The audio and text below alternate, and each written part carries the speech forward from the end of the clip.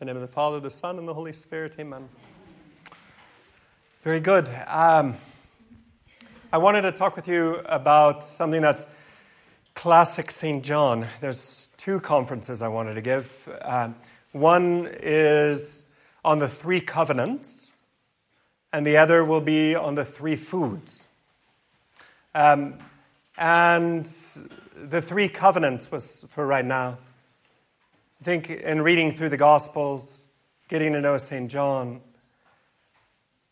getting to know what is it that made St. John the beloved disciple, it's important to recognize the three covenants.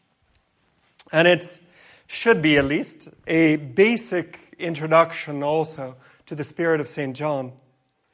And since you're traveling with the brothers of St. John, it's good to get to know a little bit at least who they are.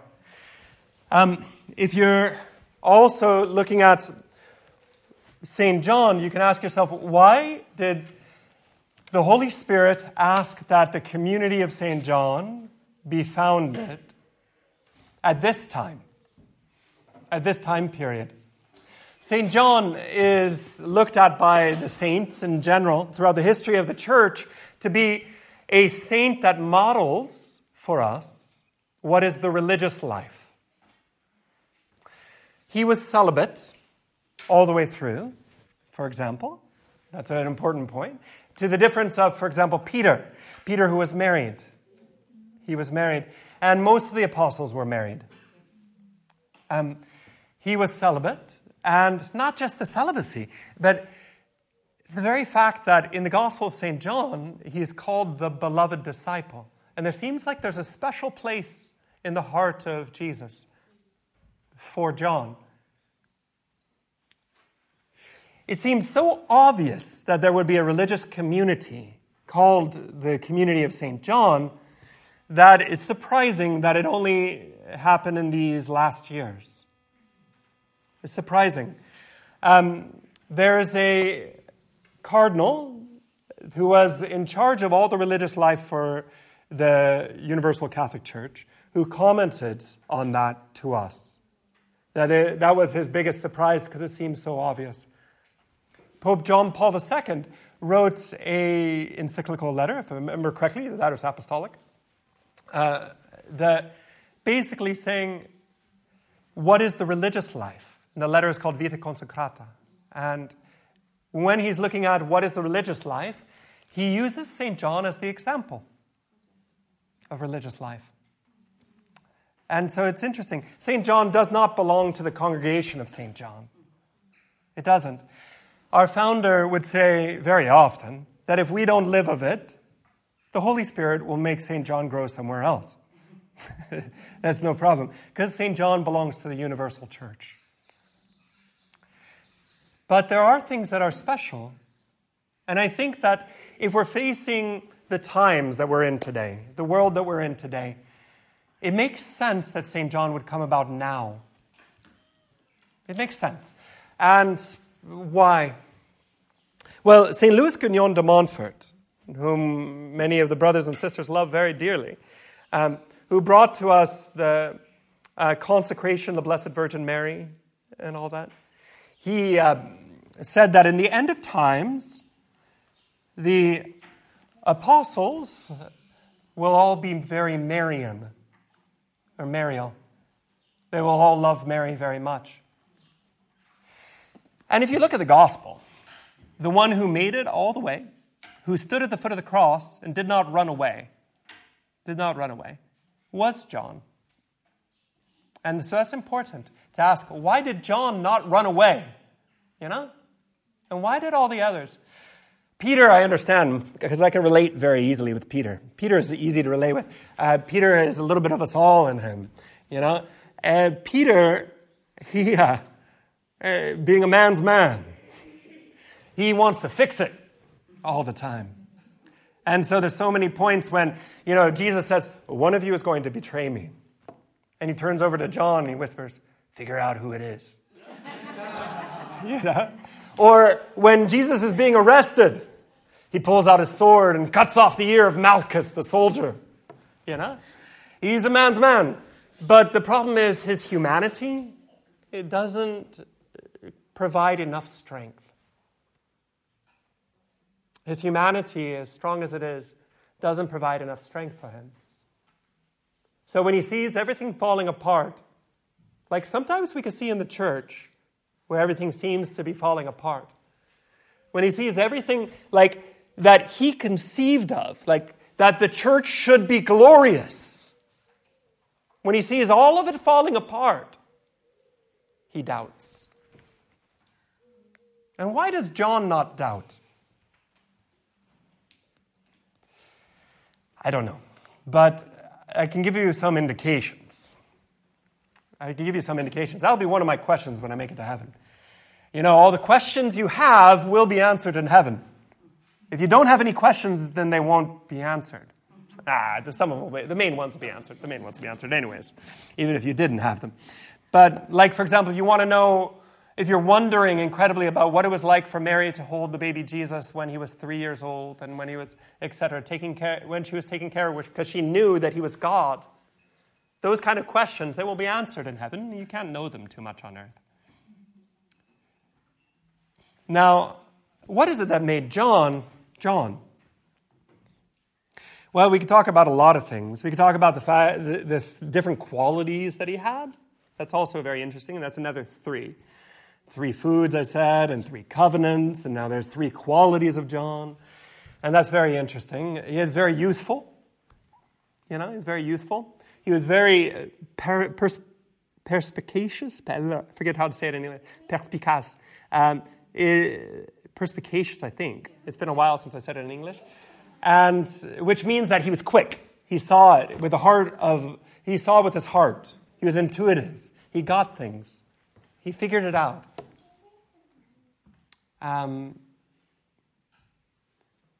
In his youth, he had this great desire to run towards Christ. If we're looking at those kind of things, that's also very interesting to figure out what are the qualities that lead us to Christ. He was very loving. But I wanted to talk about 3 things that he himself reveals to us that are different and that show us how to remain faithful to the cross. You know? How to remain faithful. And I think that the most obvious one is the covenant with the Eucharist. The covenant with the Eucharist. So I should write that one out.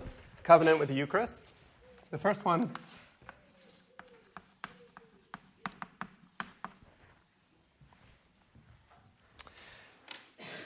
Note that for John, he was at the Last Supper, and you have that famous moment where he sees Jesus washing the feet. He receives the body and blood of Christ, communion. And Peter whispers over to him, like I just said, figure out who it is. Remember that John, shortly before that, because remember they were only with each other for 3 years, was called a son of thunder.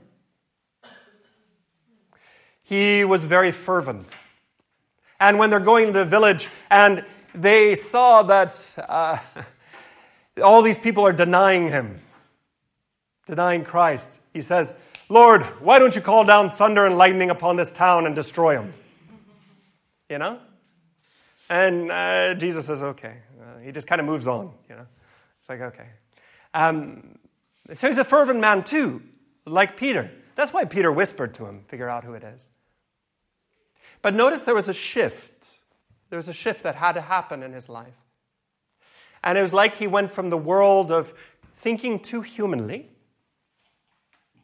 to resting his head upon the heart of Christ.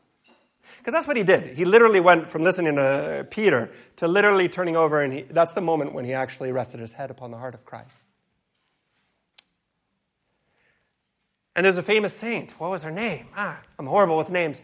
But nevertheless, I believe it was in the 1300s, who received a vision and asked John what it was like to hear the beating heart of our God. And she had the experience of hearing the beating heart of our God. And she was a prelude to Paray le Monial, a prelude to St. Margaret Mary. She had a great effect upon the church too, in talking to us about resting our head upon the heart of Christ. And it was at that moment that John, began to understand that the way that Jesus is seeing this is different. So he whispers to Jesus, "Who is it, Lord?" And Jesus doesn't say it's him, go get him. He doesn't do that. He doesn't do that. Notice what he does, though. He says, he does a gesture of love for Judas. He says to Judas how much he loves him. And in our culture, the remnants, Western culture, I don't know if in Asian culture, I don't know what you do anymore, but depends on where you are in Asian culture. Middle East, they still do it. In our culture, the Western culture in general, we have remnants of what Jesus does. We do it in weddings. At a wedding cake, you cut the wedding cake and the bride and the groom feed each other. They feed each other. In the Middle East, still to this day, for example, even in Ethiopia too, it's normal for a man to feed a man. When I went to Ethiopia, people were feeding me because I'm a priest and they're very respectful, so they put things in my mouth. It's very uncomfortable. Very uncomfortable. Very uncomfortable. But it's a gesture of love. It's a gesture of kindness. It's a gesture of respect. It's a beautiful gesture. And in his time, too, it was a gesture of love. And so what does he do? Jesus, while John turns over and asks, "Who is it, Lord?" Jesus says, "It's the one who I'm going to dip the bread in the oil and give it to him." And he understands from the heart of Jesus. He's no longer just thinking in the head. He's thinking according to the Spirit and seeing that somehow all things will be okay. That I don't understand it. At that moment, he stopped trying to understand. That was a very important point. Because before, Peter and him are trying to understand, how is this possible? We got to fix it. You know? He stopped trying to understand. And he started to trust that everything will be okay. That God is in control, that Jesus has this under control, that he's allowing Judas to do this. Why? He couldn't figure it out. He was deeply wounded, and I'm sure he was shook very hard, because he isn't immaculate. But not understanding the why of it all, he trusted. And he begins to see that this is all part of the plan of God. Not that, again, he also understood that it wasn't that God wanted Judas to do it. Because if you read the text, it's really beautiful. Because it's as if Jesus is giving Judas another chance to say, "No, I'm not going to do it." That's why he does that. It's not just for John that he dips the bread into the oil and gives it to Judas. It's above all for Judas that he does that. To say to Judas, "I do love you. Do not do that." And Judas then, he denies him. He betrays him at that moment. He had already kind of chosen, right? But he reaffirms the choice, denying the love of Christ.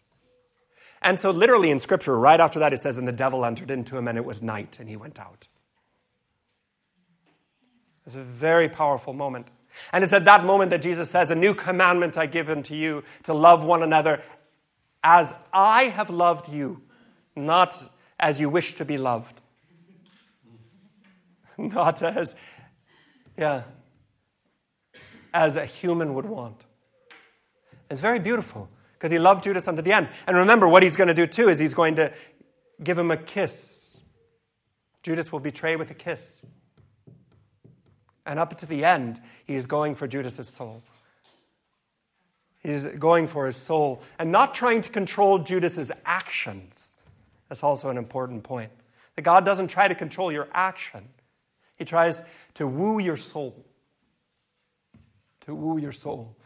Because by controlling your actions, he might lose your soul. And so he allows Judas to betray. And John, he's able to start to survive the cross. To stand firm at the cross. Stabat John. Stand firm at the cross. because of the mystery of the Eucharist. Remember that he reveals this at the Last Supper. This is the moment of the Last Supper. He's revealing to us this special covenant, special bond, a special way of uniting ourselves to God, which is through his heart given to us in the Eucharist. Without that, you don't have John. John, at the core of who is the beloved disciple, is the one who reveals to us in the strongest way possible that Jesus is truly present in the Eucharist. He's the one that says, if you do not eat my flesh and drink my blood, you have no life in you. In John chapter 6. So, that's non-negotiable, I think, today. If we ourselves are going to survive in a world which is often chaotic, in a church which goes through many upheavals, and our lives go through many upheavals, our lives don't even have to look in the universal, we can look at the particular. At our lives, when we worry about our children, or we worry about our families, or we worry about our parish, or whatever it may be. What is the thing that allows us to stand firm? And John, at the end of his life, he writes this gospel in order to tell us this. He's the only gospel that reveals this. The only one. And he does it at the very end. It's the very last writing in the Bible. This was after the book of Revelations. This is the last thing that is written. And he writes it to us because he's seeing that we might be losing this. Losing sight of this. Losing sight of the Sacred Heart. You know? It's John that revealed the wounded side. But then there's a second one.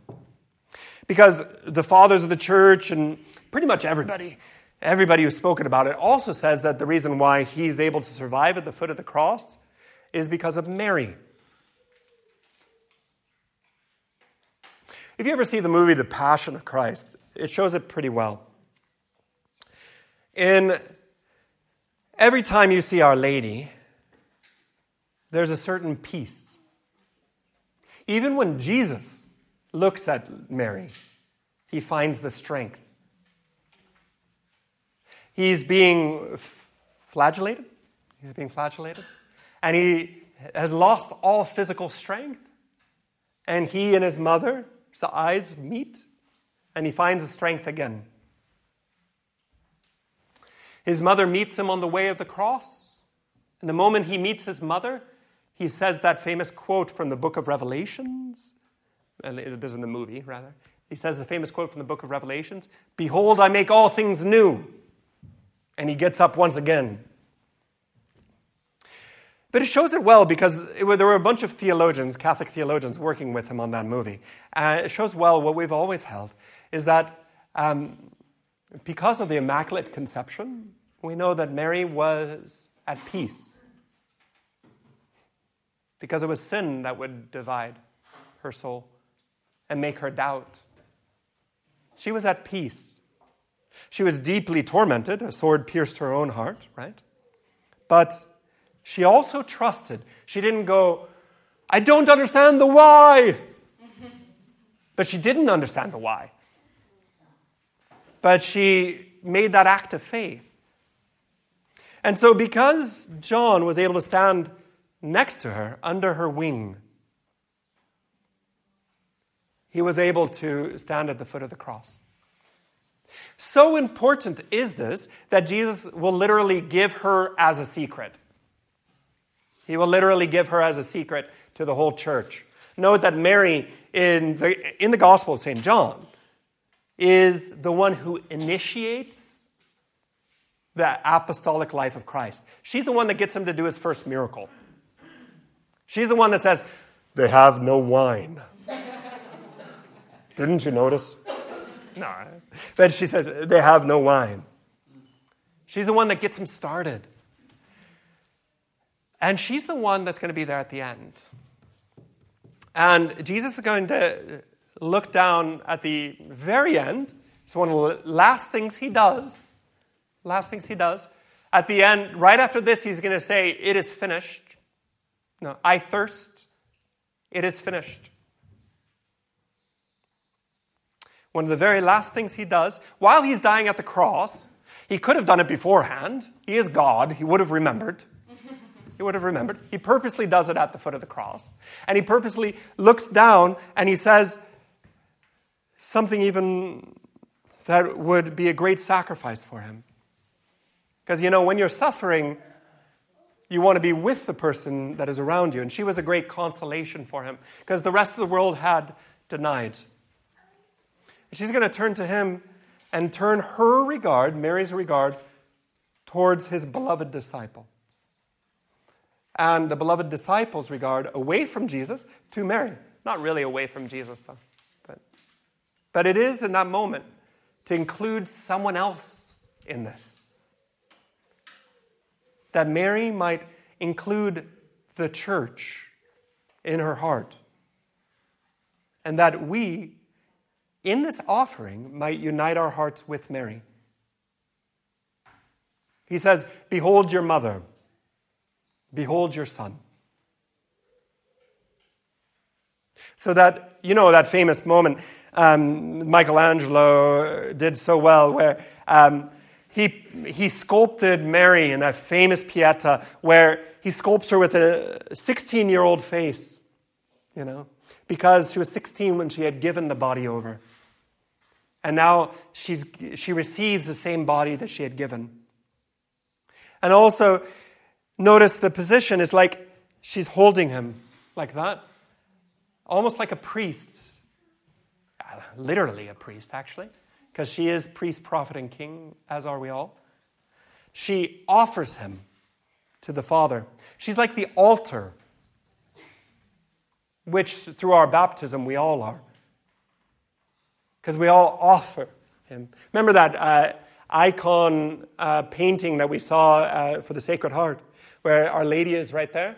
Remember how all of us went, woo, ah. Yeah, where the hands are almost offering to the Father the heart of Jesus.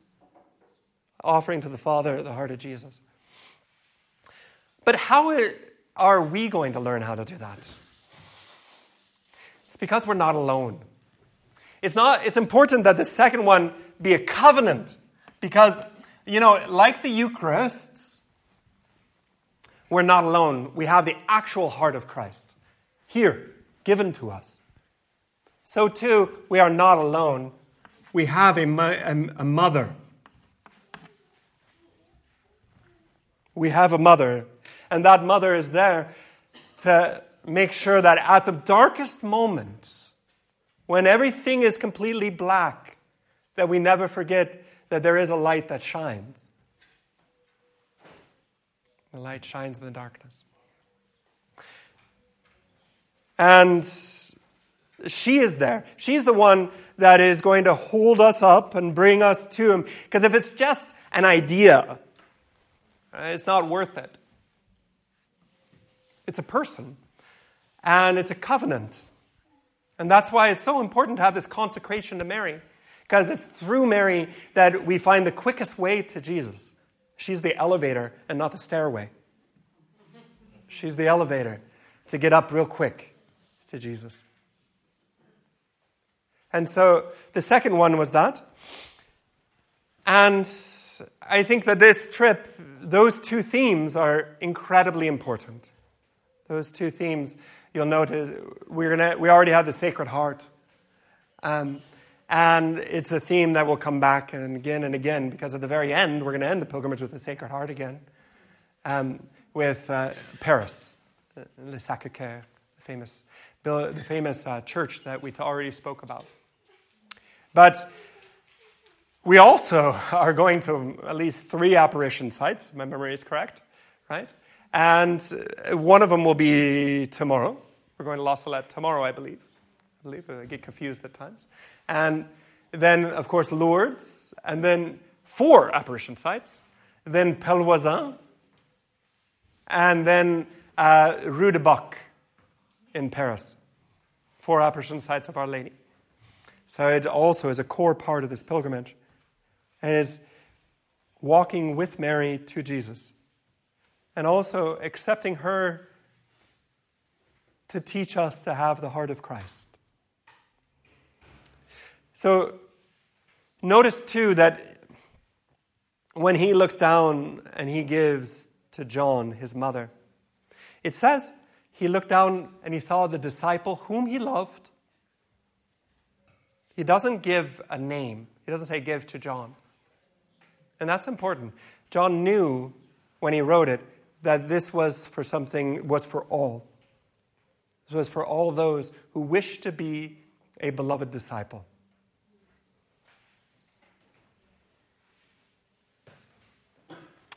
The third one is the covenant with Peter.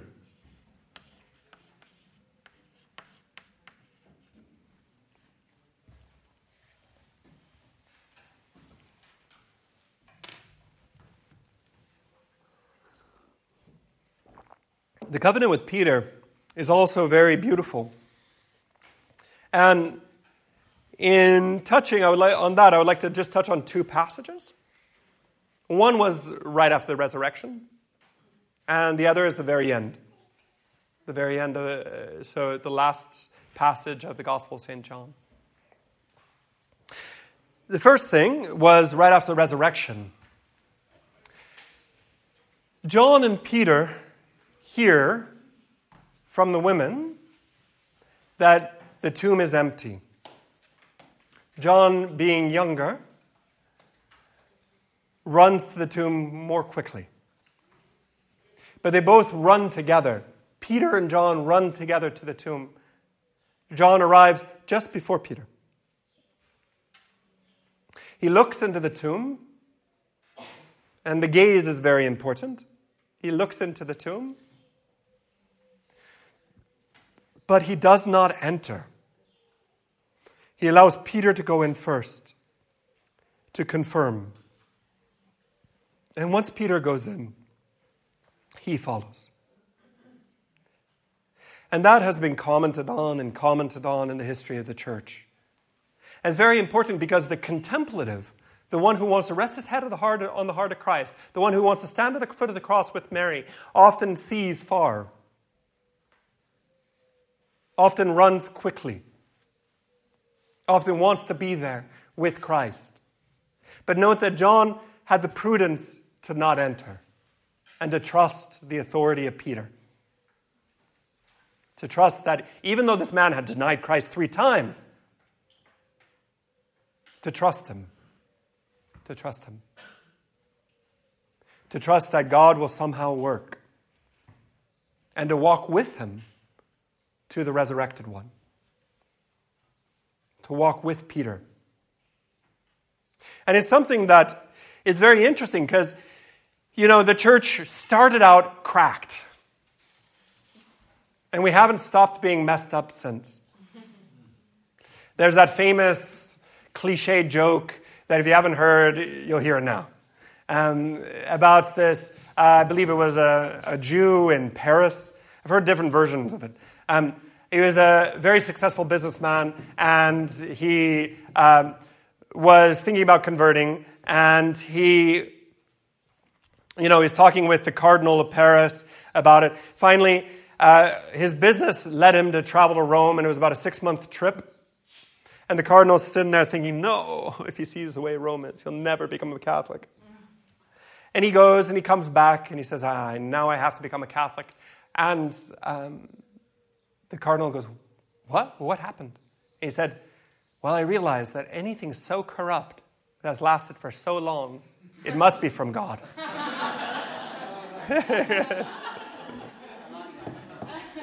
And there's a grain of truth in that from the very beginning. Because if we lead into that second passage which I was speaking to you about, we'll find something very beautiful. That Christ, he's going to appear on the shore while they're all fishing. And it's interesting. Typical men, in the sense that they don't know what to do, and they're frustrated, and they're confused, perhaps, and they don't know what to do with their lives. So what do? They go fishing. And so they're off fishing, and Jesus is on the shore, and note, who is it that notices that it's Jesus? John, the beloved disciple again. Love makes you attentive. And so he says, it is the Lord. And what does Peter do? He jumps into the drink, jumps in the water. Jumps in the water, yeah. And what does he do? He swims right over. He gets out, then he realizes he forgot about the nets, and he helps them pull in the nets.